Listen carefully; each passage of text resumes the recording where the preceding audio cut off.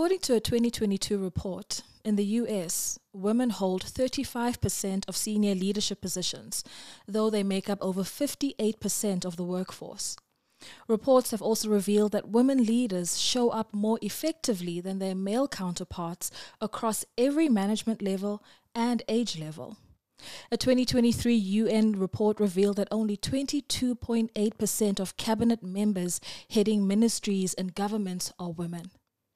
Also, that the 5 most commonly held portfolios by women cabinet ministers are women and gender equality, family and children affairs, social inclusion and development, social protection and social security, indigenous and minority affairs. The soft stuff. Hello, my name is Sihle Polani and welcome to the Workplace Revolution. Today I'm joined by Nomonde White-Ndlovu, who is a seasoned technology executive, currently the Chief Information Officer at Bidvest Bank. In her previous role, she was part of Absa Group's technology executive team, and in her last role at Absa, she headed up governance, risk and compliance for Absa Group's Information Technology Office. She has also been the Joint Chief Information Officer for the organization's infrastructure services and Head of Technology for Absa Regional Operations.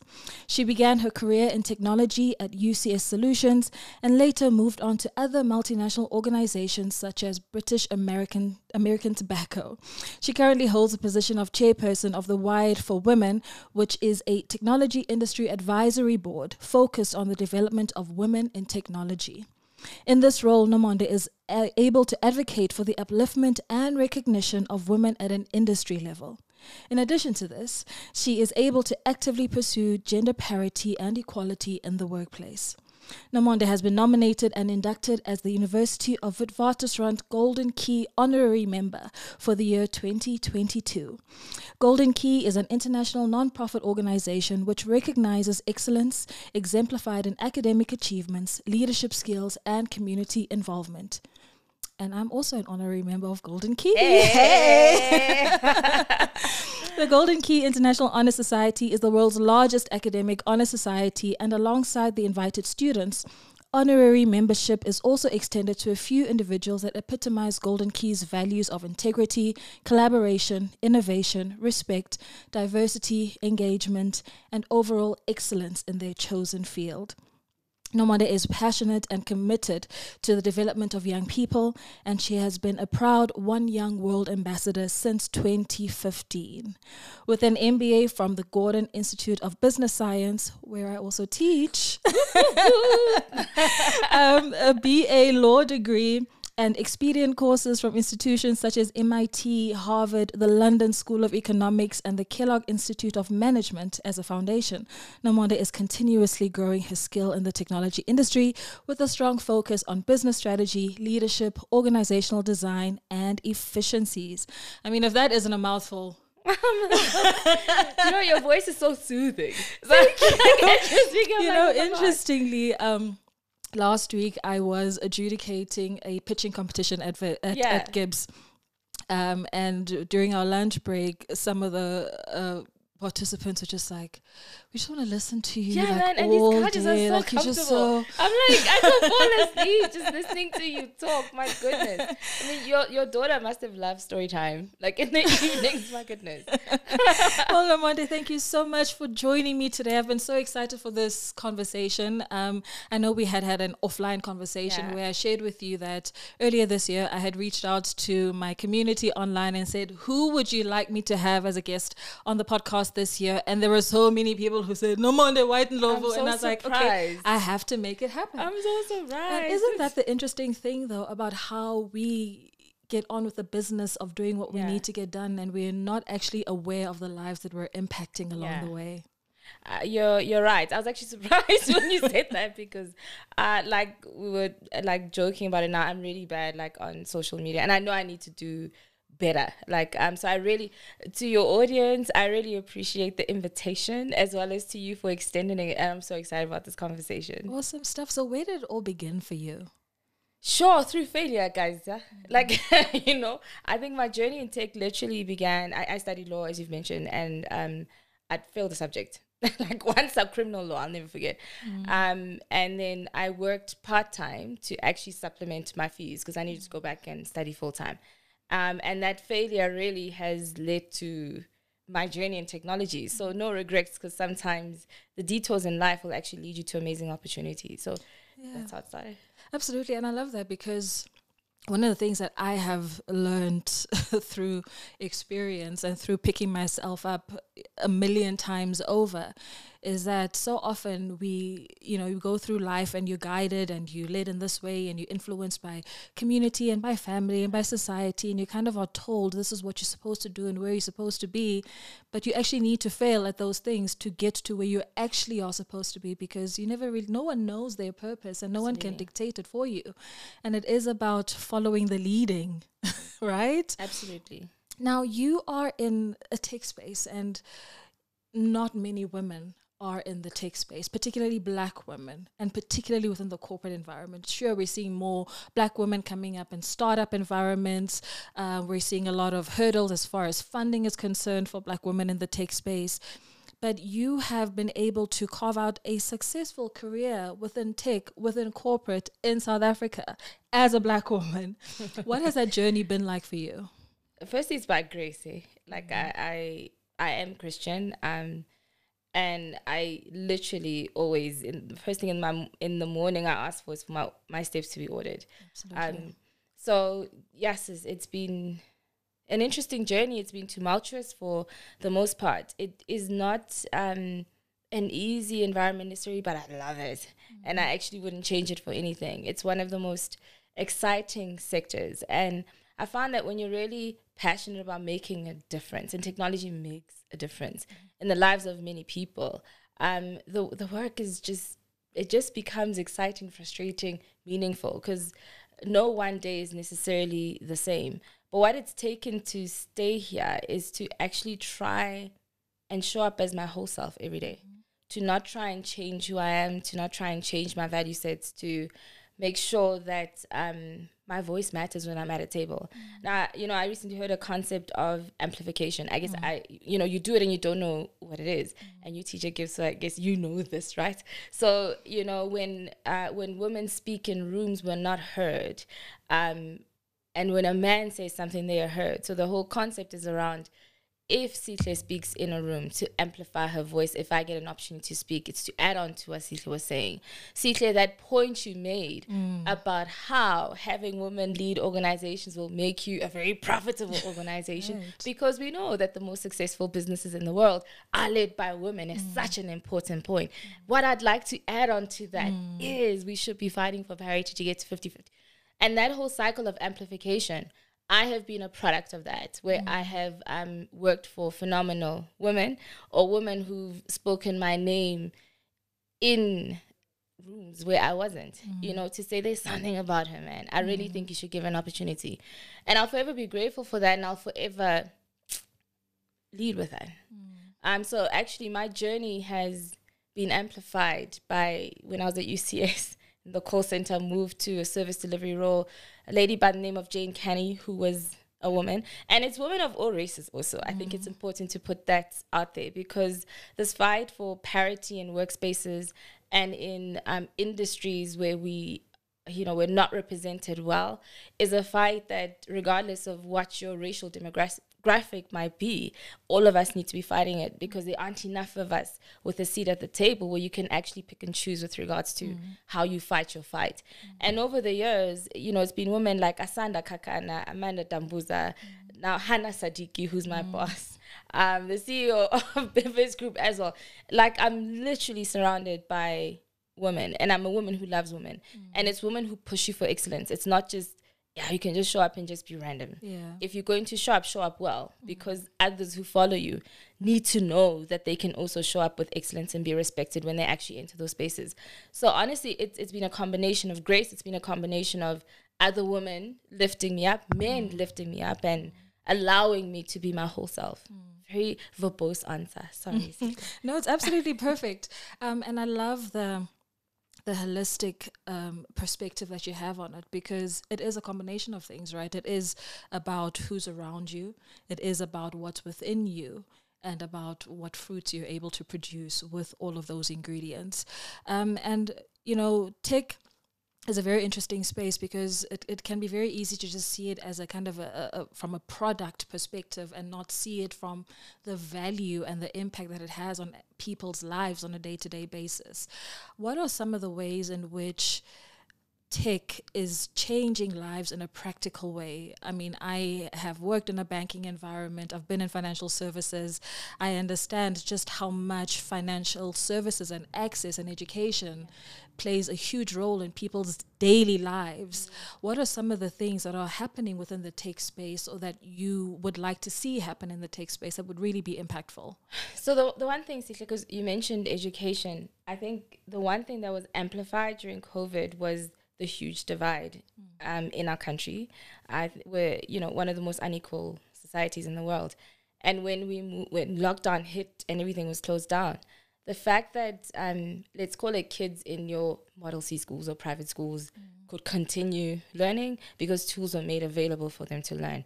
And then kids in disadvantaged communities did not have that luxury, did not have that privilege. Teachers didn't have access to be able to teach. Was like a painful contrast in the country that we live in.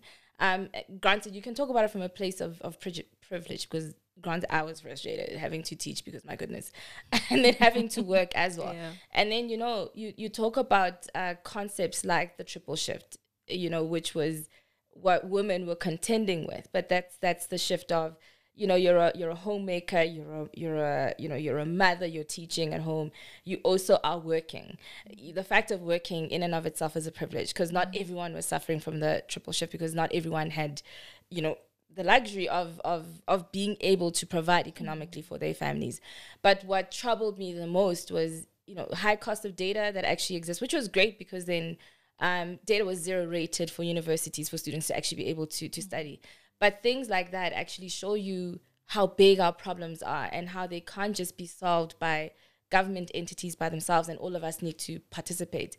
And there are really, really cool initiatives that are actually being rolled out, which I think a lot of us should be adopting more of. One of those, there's iSchool Africa, which is part of like the core group.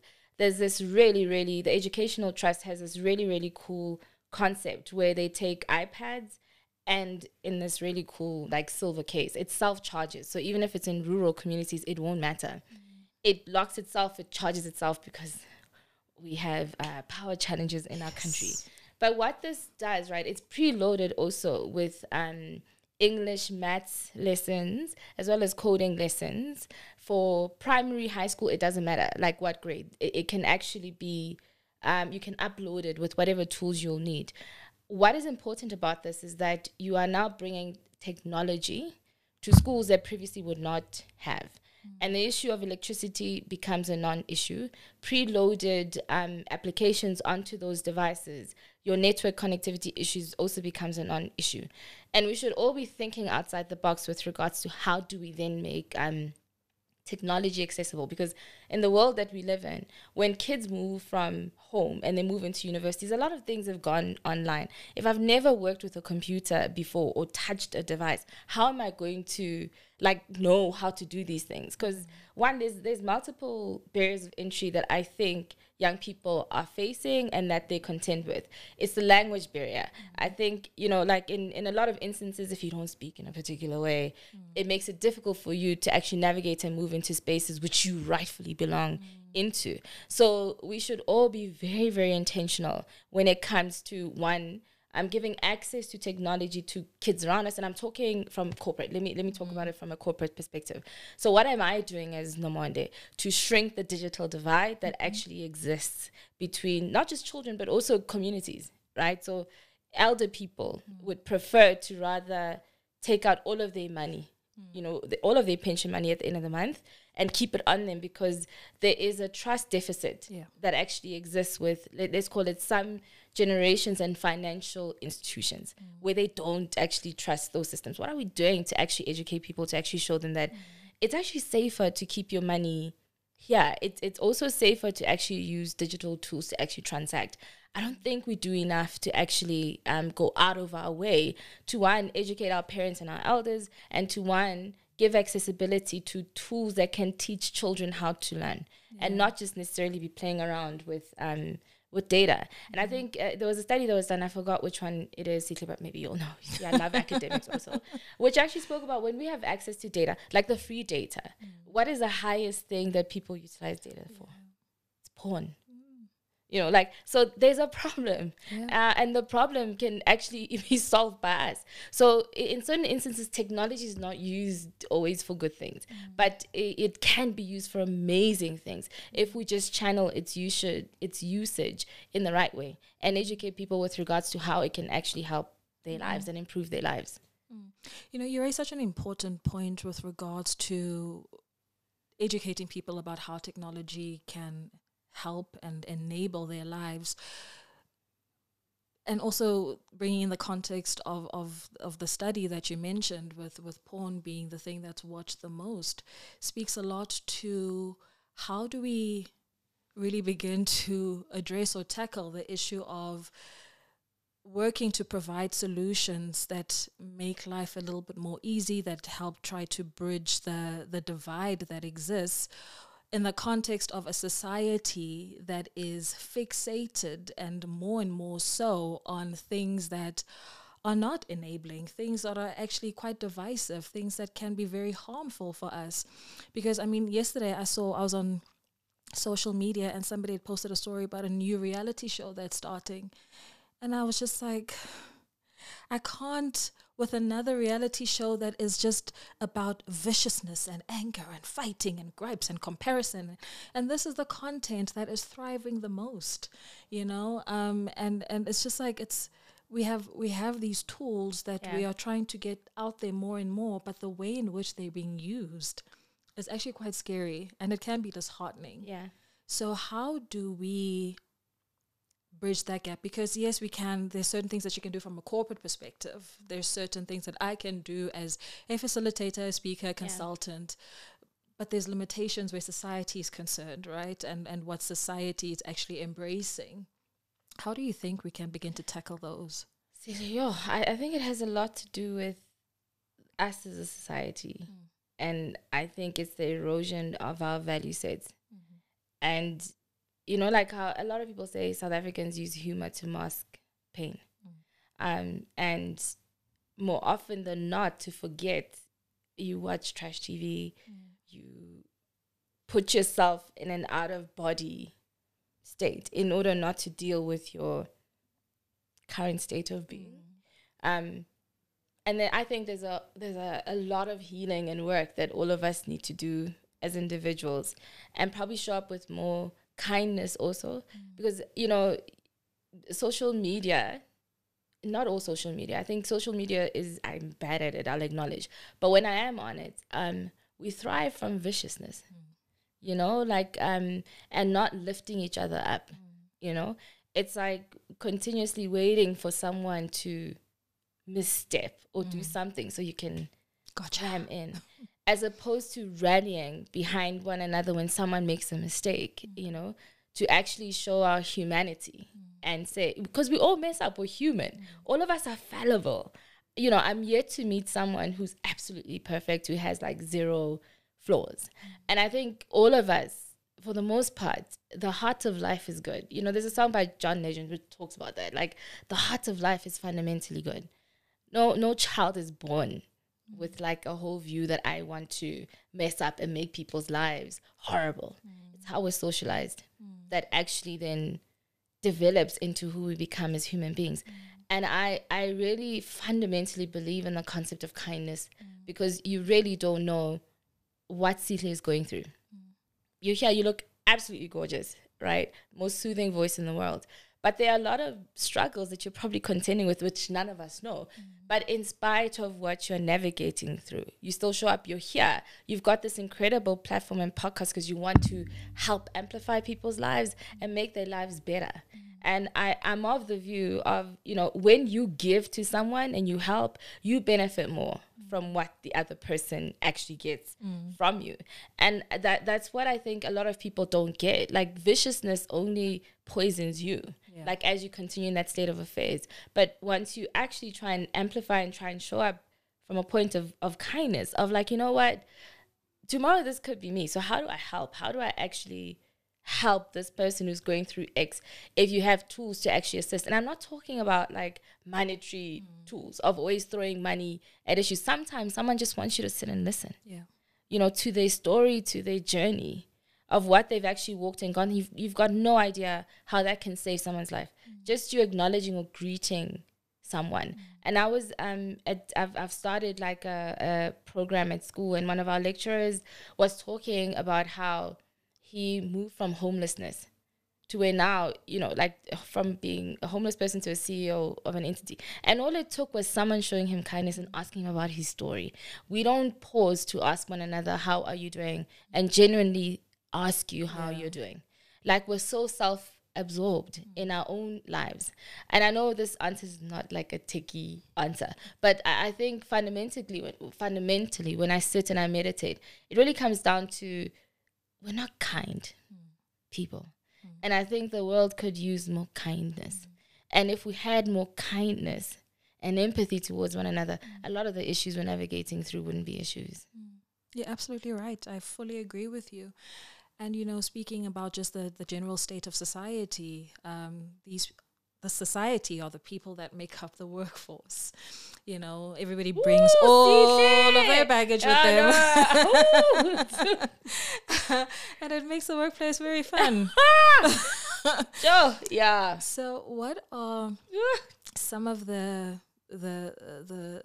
principles or the philosophies that you hold as a leader that help you navigate being in that position and dealing with people and personalities while still having a goal that is bigger than you, that you actually need to achieve?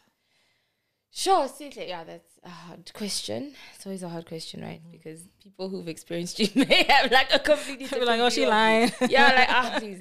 Look, I'm very hard on delivery. I've always been. I'm hard on myself when it comes to delivery as well.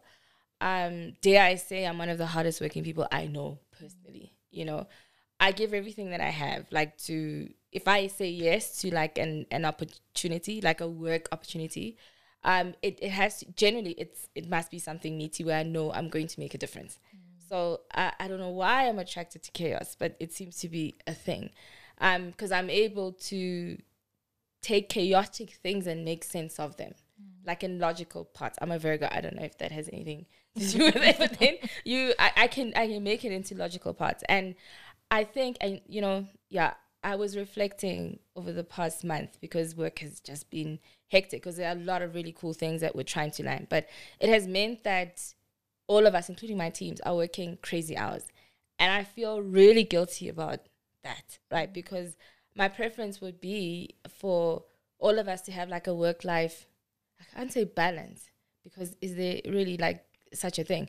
I believe in leaning to what needs you the most at any point in time. So at any point in time, I might be leaning into work because that's what needs me. But if my children need me, I'm going to like need to lean into that. So it comes back to like work-life integration. But when I feel like I'm taking that away from people, I wrestle within myself, because I really do believe in the importance of people spending time with people that matter to them. Because fundamentally, like, these buildings that are around us, one certainty, and sorry to be morbid, is we're going to die, right? And when you're in hospital, the building's not going to come and see you. It's your ecosystem that's going to show up for you, to actually check in on you, to see how are you well. And I've always struggled with the balance of like pushing too hard, and how do you then circle back, and how do you then provide a buffer and cover? So I push hard for results, but I will equally go hard for my people, like when I can see that, but we're pushing it here. And so like the mama bear will actually like come in. But I've learned also to be okay with vulnerability, you know, and to lead into also from work. And I was saying this to my boss the other day, because, well, listen, she's running 5 businesses, like within financial service, I have 1. And I'm like, I really don't know how you do it, because goodness, like, you take, you know, crap from me and your exco, and you have another exco that you need to contend with. But I was really having a difficult time with And I'll share the story. Like I worked through my maternity leave, not on purpose. I was on maternity leave. But our business was in a state where it needed all of us to rally in.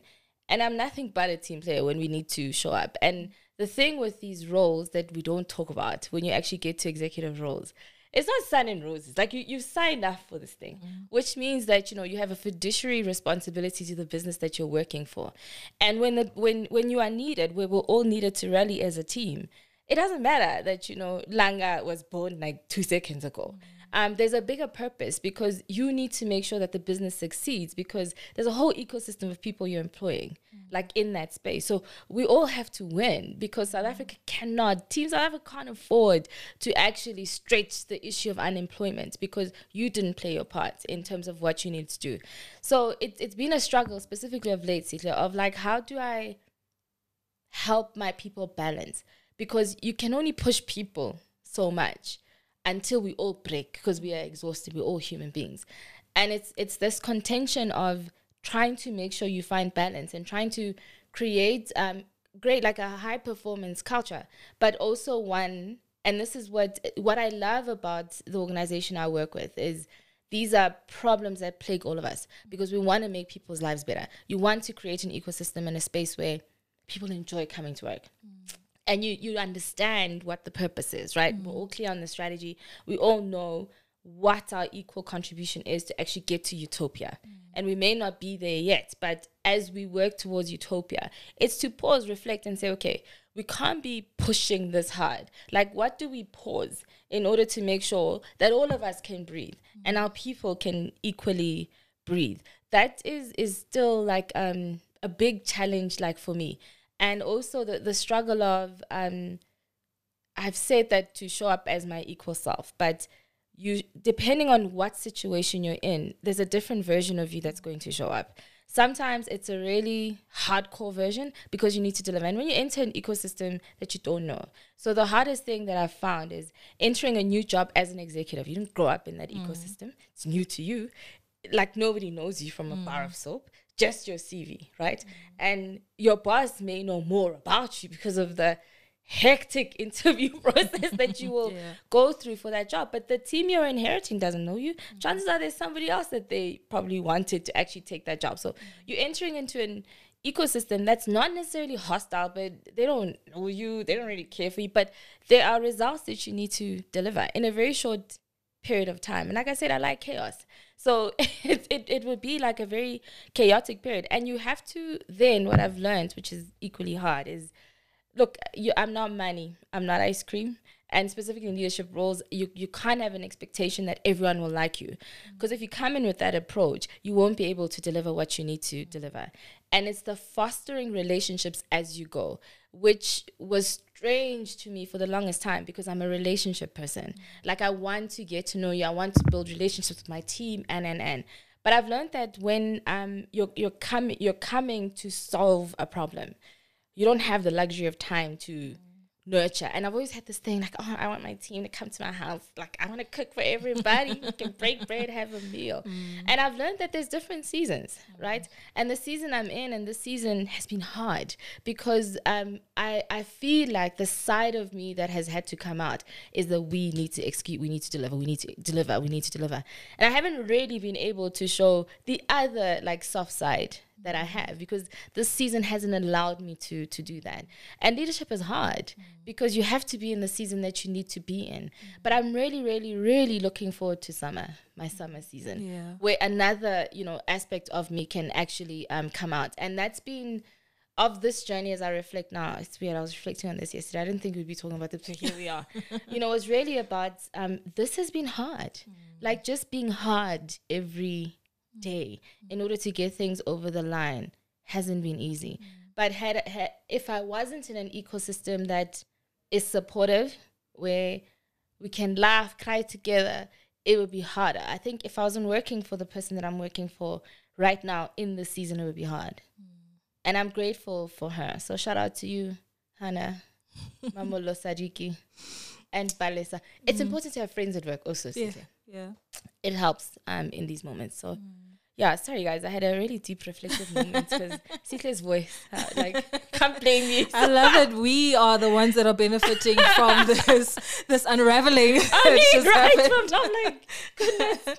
I love it. And actually, it's interesting because there's a sermon that I was listening to this morning, because I probably listen to about 3 sermons a day throughout the course of the day, because that's just where I get my oomph from. No, I get it. And the one that I was listening to this morning as I was getting ready was speaking about the womb. And she went into speaking using the analogy of giving birth, and how so often we go into the work that we do, the things that we must achieve, our purpose and whatnot, and the going gets tough and you go, oh, guess that's not for me, But if you think about it in the context of a woman who's in labor, you have those moments where you are having the contractions and you feel like this is the end of me. I cannot anymore. I'm just about done, But in between those contractions, there's rest. Yeah. You catch your breath. Your body builds up that energy that it needs for the next round of pushing that needs to happen. And that's literally how life works. Yeah. And that we need to be able to recognize those moments where we need to be pushing and we are in that discomfort and there is maybe that pain, but also recognize the rest and the replenishing that needs to happen. Sure. I need that sermon. I'll send it to you. It's literally, I was just like, oh, wow, what a revelation. Yeah, man. It's sure. Yeah, that's powerful. Mm-hmm. And, I think the blessing of introspection, as you get older, and I believe in spending time with myself and meditating and getting to know me, so I know my flaws and I know the other beautiful aspect about what makes me Nomonde, that I love fully and wholly. And you're right, I have to sit in the uncomfortable moments as well in order to understand how do I navigate through those uncomfortable moments. And also appreciate that feedback that comes through, whether directly or indirectly, of how to be better as a leader, as a person in general, and where I have messed up, how to pause and reflect and actually switch back if it's coming on too strong or if I'm not actually doing enough. But the biggest thing for me must have been affording myself grace. Yeah. At all times. So the same grace I'll extend to people around me is now the same grace I extend to myself. I love that. So up front, Nomonde did give us a disclaimer that she's not particularly good at the social media thing. I'm going to try to do better this year. I'll try. So just to wrap us up, what is one book or a movie or even a song that for you is just if there's one thing that I would recommend people read or watch or listen to, this is it? Sure. 1. 2. No. So I read Who Moved My Cheese every year, just to remind myself that complacency does not yield to anything. And that cheese will move. And I don't mean cheese like dough, like money, not like that. That life evolves. Yeah. And if you keep going to the same spot, one day that, heap of cheese shrinks. And because you haven't taught yourself how to be nimble and to move and how to be resilient, that will hurt you because that's the only thing you know.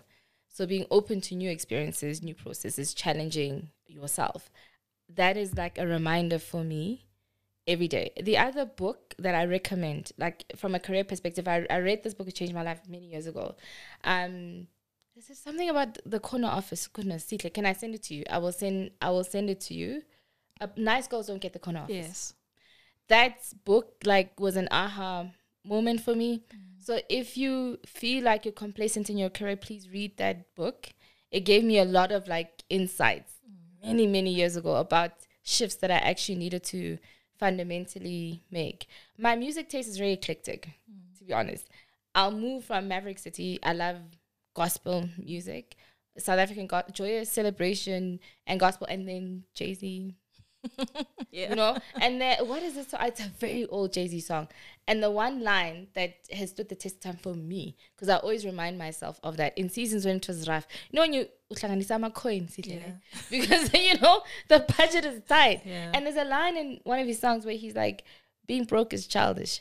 And I ain't no child, like I'm grown, you know? Yeah. And that, for me, when it was really tough, like in those seasons, it's like, you know what? You know, push through. This is not the end of anything. Like, God's purpose is far bigger than what you will ever know. So we're going to grind. Yeah. We're going to get up. It's hard. And affording myself a moment to cry, because all of us are allowed to break down. Afterwards, wipe those tears. Keep it moving. Keep it moving. I love that. And what a perfect note to end today's conversation. Nomonde, thank you so much. Thank you for everything that you've shared. I feel refreshed and replenished. Oh, man, this is so fun. And I hope that you have enjoyed this episode of The Workplace Revolution. And I look forward to seeing you again next time.